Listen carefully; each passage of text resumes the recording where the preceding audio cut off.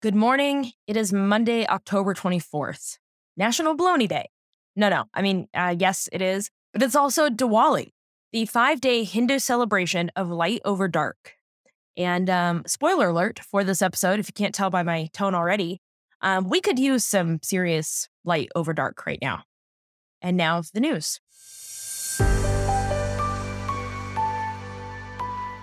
We are going to tell one story today, and you'll see why.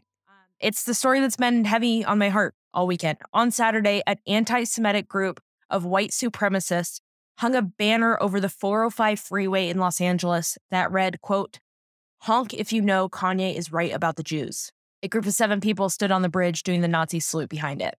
So let me stop right here. If you saw that picture, it's very easy to find. It was all over all of my social media feeds this weekend. If you saw that picture and any part of you, like literally any part of you at all, hesitated to think it was anything other than abhorrent, disgusting, any synonym of despicable, this show is not for you.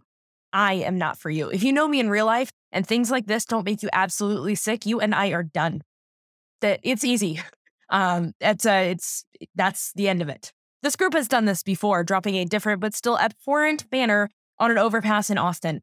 And actually, it's not even the first time they've done it here in Los Angeles. They put another banner on a 405 overpass in August of 2020. So that was Saturday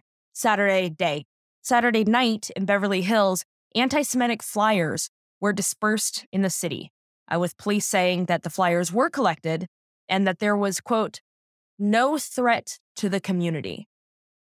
No threat to the community? What do you think those flyers were?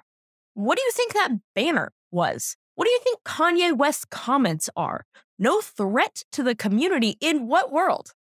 By the way, Kanye still has a deal with Adidas, who has remained silent on all of this, even after Kanye specifically said that Adidas won't drop him for his anti-Semitic rants, which he has made over and over and over again.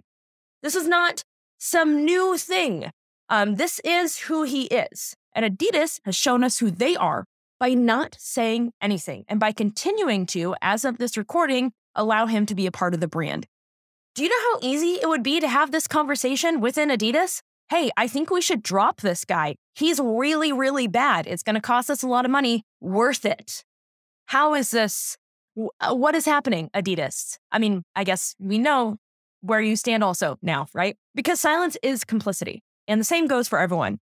And yes, in case you were wondering, speaking of complicity, the GOP still has their, quote, Kanye, Elon, Trump tweet up. Because all of this, the banner, the flyers, the Kanye, the hate, that is what that party stands for.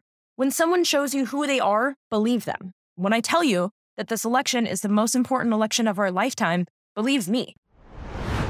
Listen, there's a lot more news to cover. A lot of Trump crime update time that broke on Friday night, actually. And I thought, going into Friday night, hey, well, I know exactly what I'm going to talk about. But I worry that our memories and attention spans are too short. And the story of Kanye and of these flyers in Beverly Hills and this banner on the overpass, it cannot be forgotten because the consequences are too serious. And I'm sorry this isn't a light episode, but at least it's going to be a short one.